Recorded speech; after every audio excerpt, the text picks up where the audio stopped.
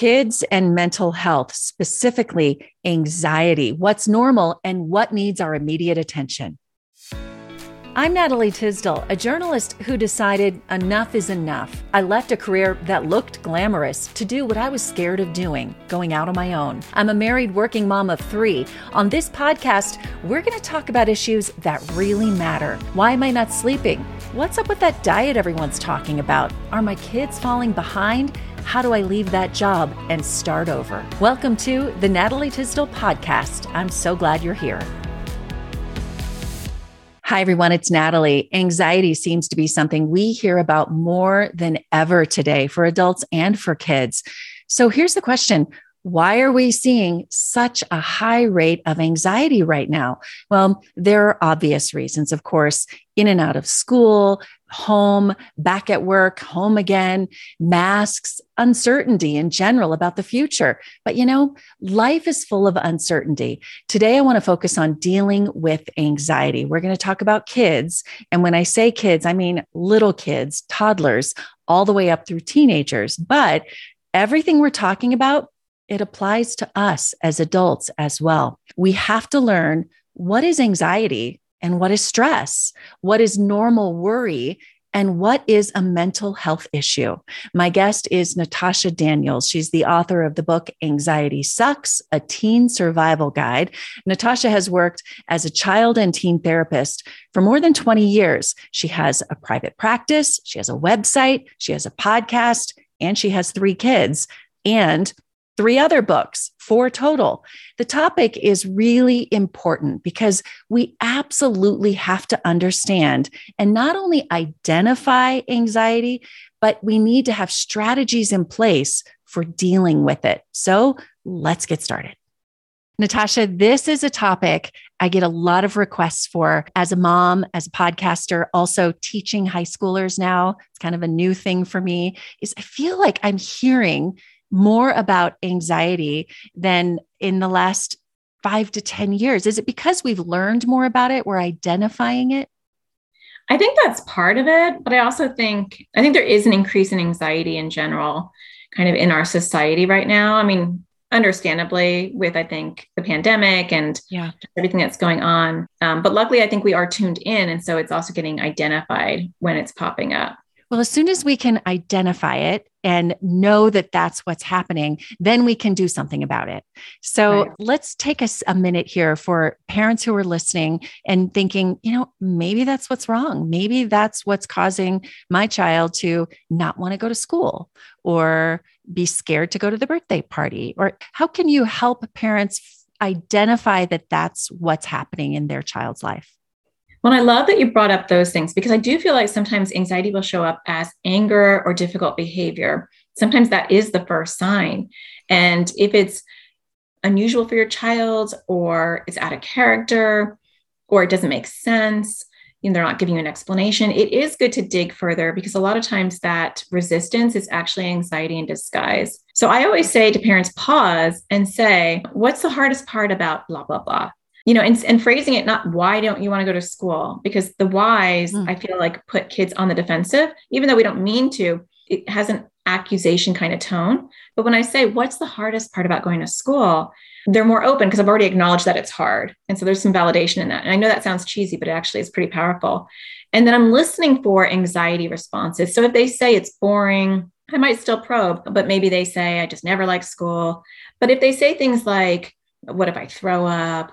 Or if they say things like, the tests make me so nervous, or if I'm not getting anywhere and I say, what day is the worst? And they say Fridays. What's on Fridays? PE. What's the hardest part about PE? No one picks me for sports.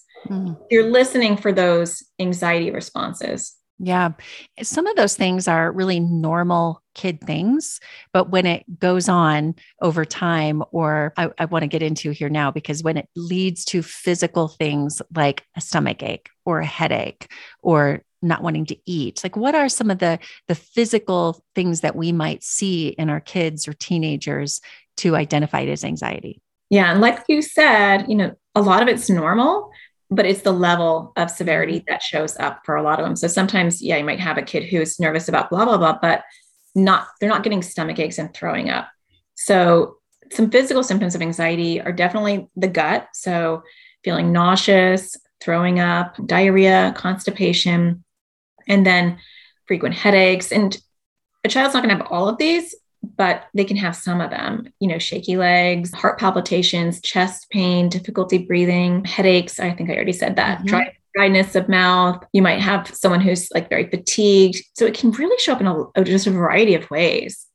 So what do you do? Like, let's get a little bit more into that. Say you have a teenager who feels nauseous every time one thing happens, or maybe it's finals, which is a very normal pressure situation for a teenager. And they come upon this and they don't know how to handle that pressure.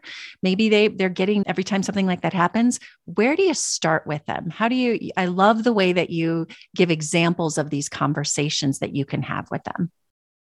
Yeah, the first place you want to start is getting them to recognize that it's anxiety. Not that you're just counting a stomach ache, because having anxiety myself, the stomach ache is real. It feels just like a stomach virus. So there is no difference. But getting them to see that it's caused by anxiety is your first step. And so you might say, and for older kids, you have to lead them really with the breadcrumbs and say, I've noticed, that you have a stomach ache Monday through Friday, but then on the weekends, your stomach feels better. And you're saying it in a non-accusatory tone. It's just, or I notice your stomach hurts every time you have to perform or every time you go to soccer practice. What do you think that's about?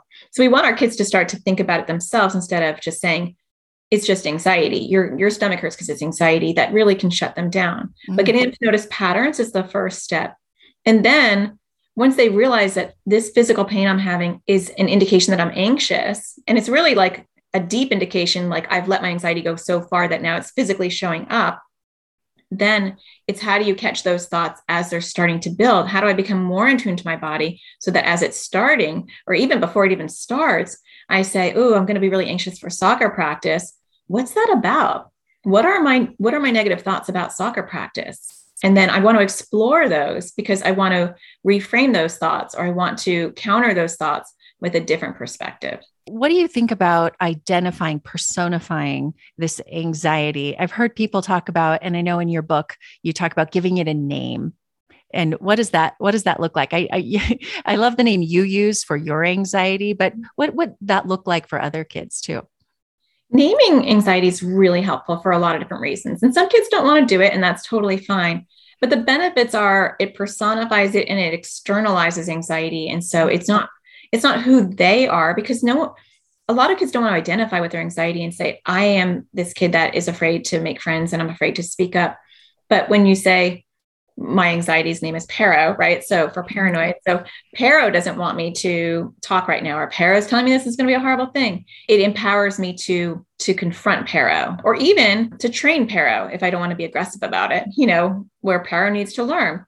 So you can name, your kids can come up with anything. I mean, in our house, we have O Cloud, we had Mr. Worry, we have Dictator, we have Squishy. We have a full packed house of people with anxiety. So they all have different names. In my practice, I've heard Bob and Gus and all sorts of just fun, silly names. And that helps us with communication, and it gives us language.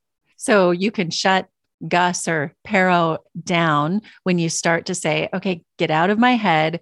And because another thing I know you talk about, and I have seen this so many times over the years, is the snowball. If you let Gus take hold, whoever your anxiety is, that can snowball into one little thing they were afraid of can turn into like the worst thing in life.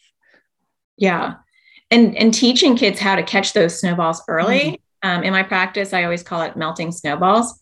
And so you can't melt a snowball if you don't know it's there. And so being aware of, I just had a snowball thought, and being able to catch those snowballs as they go and reframe them is really important. Can I talk about a specific type of anxiety? Because I know you see a lot of this in your practice. And it seems like I talk to more and more parents who have kids who have social anxiety, who are, they don't want to go to the birthday party, or they don't want lots of examples. They just don't want to be with other kids. They're afraid of being around other people. What is that like? What is social anxiety? How can someone know if that's the struggle their kids have? And then what would you say to it? How would you advise people?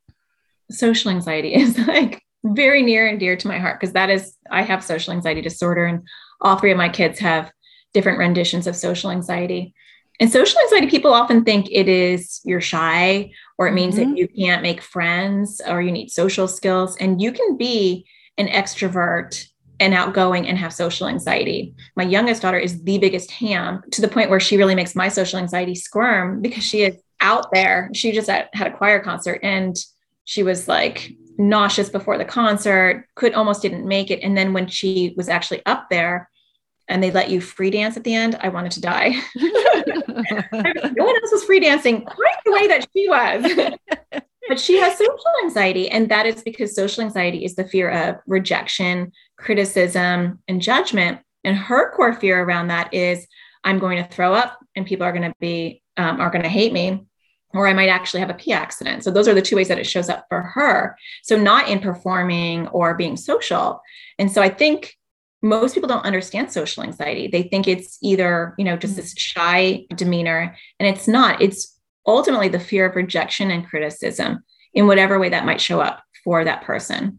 So how can someone get over that, especially a teenager, the most vulnerable time in their life, where they're so worried about what people think about them? It is really hard, because social anxiety is one of those things that's really hard to separate yourself from, because it feels very much like it's you. And so, when we personify it, and now for me, it's Pero. And so I'm okay, but Pero says everybody hates you, or Pero says, oh my gosh, they're whispering about you. I can actually evaluate that and say, is that actually true? And even if that's true, because I do like to go all the way down the rabbit hole and accept the worst case, do they define me? Do I let other people define me, or do I define myself? And if I'm allowing a stranger, I'm so worried that the stranger is going to think I have a pimple on my face. Do I care what that stranger thinks? Is that going to impact my life? And so a lot of it, believe it or not, is about developing self-love and self-compassion. That is really the antithesis of social anxiety. How does someone do that? I mean, I know there are a lot of ways to develop self-love and compassion and all of that, but what advice would you give to a parent whose teenager is going through that right now? It's hard, especially as a teen, because they have to do it. Because you have lost all your power. Yeah. Their peer group is the most powerful thing at this point. The foundation has already been set and it's solid. And so it's getting them to see what they value in themselves. And I always tell, my 18-year-old has social anxiety, like we all do in this house. And I'll say, do you want to be a flag or a flagpole? So the flagpole is solid. You have certain attributes that you are, and you're solid about them. I am dependable. I am a good friend. And so you want your teenager to start identifying, what are you solid that nobody can rock your boat on? These are the things that you are. And so you get them to list those and start to really self-identify with, I won't lie to you. I am an honest person, or I am a really good artist. A lot of times the outer stuff is harder than the inner stuff. What my values are, I could be solid on, versus my skill based. And so normally I'll have teenagers go through their values, who they are and what their flagpole is. I use the analogy of a flagpole, and then what my skills are. And then physically, even though we don't want our kids to think that it matters what you look like on the outside, the reality is they do care. And so it's not to feed them a bunch of BS and say, you're beautiful, or who cares what you look like? The reality is I'm a teenager and I do care, and I do care what other people think. And so I don't have to say, accept all of yourself. I think being more realistic and saying, okay, you don't like your nose. That's okay. You don't have to like every part of you. What part do you like? What part are you like, you know what, but I got these eyes, and people do compliment my eyes, but better than that, I like my eyes. When I go put my eyeliner on, I love the way it looks. And so they don't normally do that, because we live in a society that says that's cocky or that's self-absorbed.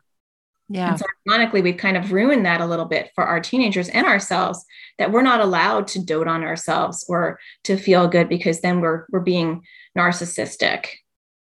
Did you know that kids have 2 buckets that need to be filled on a daily basis? What are those buckets?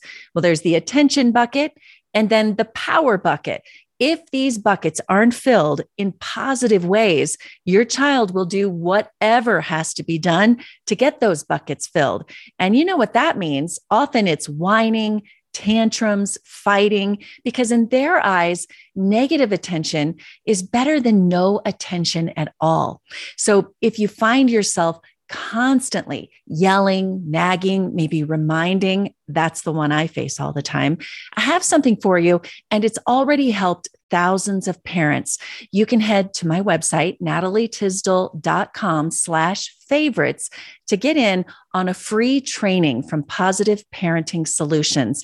There, you're going to learn how to fill your child's buckets positively. Again, it's natalietisdale, TYSDAL.com/favorites to get in on that free online class.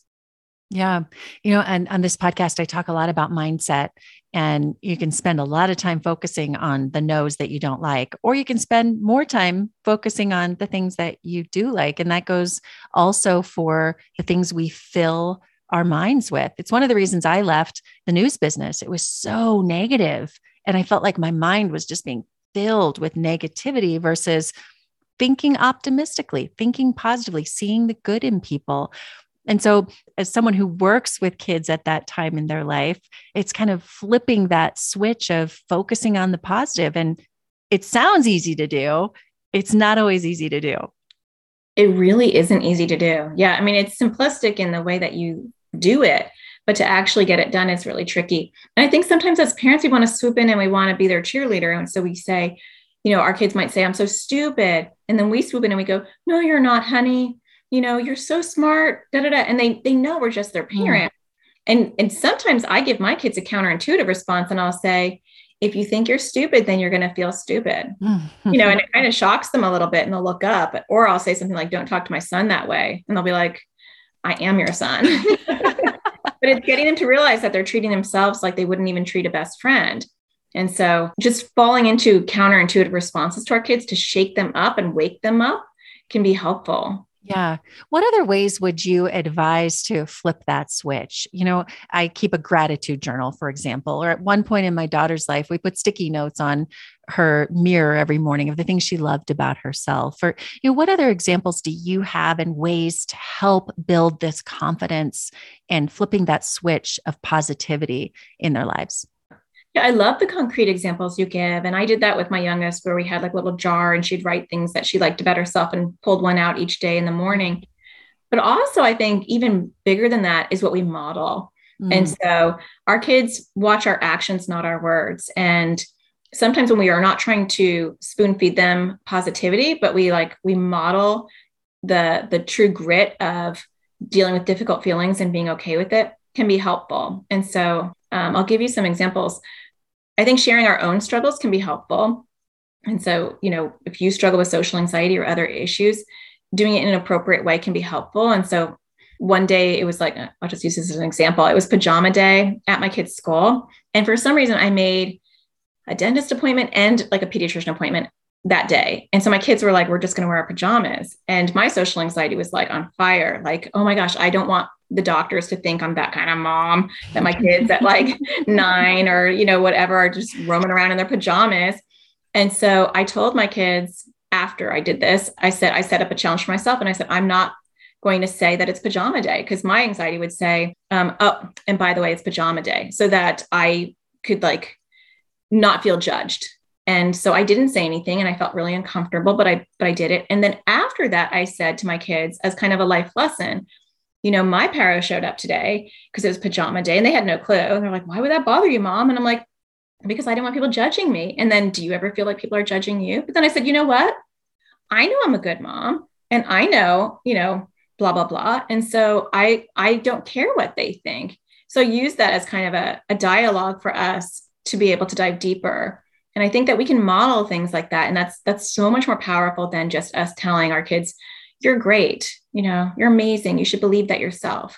Yeah. Yeah. To really see the things that we do, the struggles that we have. I think as a parent, that's one of the hard things we deal with, is we don't necessarily want our kids to know when we're struggling, but for them, because we don't want them to take on that worry. I know I do that. I don't want my kids to know if I'm worried, because they have enough in their life, but for them to know I have worry or I have a problem, but I'm not afraid of it. And then that's life. And then I'm going to deal with it, and it's going to be okay. And you can do it after the fact, right? So you can use an experience that said, they didn't know I was nervous at the time, But then after the fact, it's a life lesson. My kids love stories. And so sharing your stories with intention, right? Because we don't want to be our kids' confidant, or we don't want to dump on our kids, and we don't want them to feel like we don't have it and we're not an anchor for them. But showing them that we can walk towards our fears just like they can, and it's a human thing, not a kid thing, can be super powerful. Yeah, absolutely. What about just everyday things like food and sleep and social media? Like, how do all of those things play into anxiety in our young people?